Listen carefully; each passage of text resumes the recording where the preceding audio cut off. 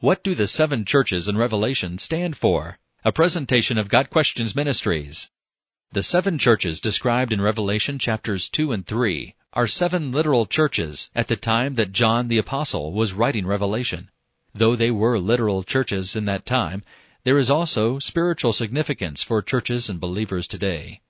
The first purpose is to write to the literal churches and meet their needs at that time.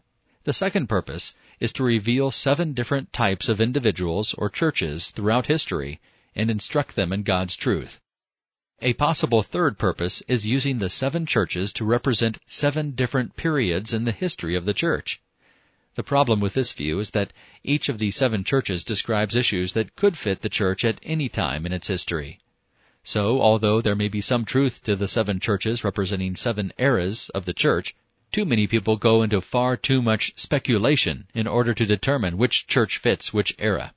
Instead, our focus should be on what message God is giving to us through the seven churches.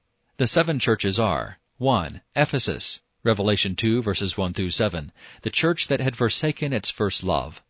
2. Smyrna, Revelation 2 verses 8 through 11, the church that would suffer persecution.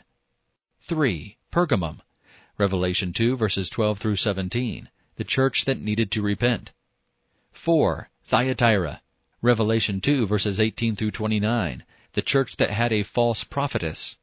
5. Sardis, Revelation 3 verses 1 through 6, the church that had fallen asleep. 6. Philadelphia, Revelation 3 verses 7 through 13, the church that had endured patiently. And 7. Laodicea, Revelation 3 verses 14 through 22, the church with a lukewarm faith. This has been a presentation of Got Questions Ministries, www.gotquestions.org.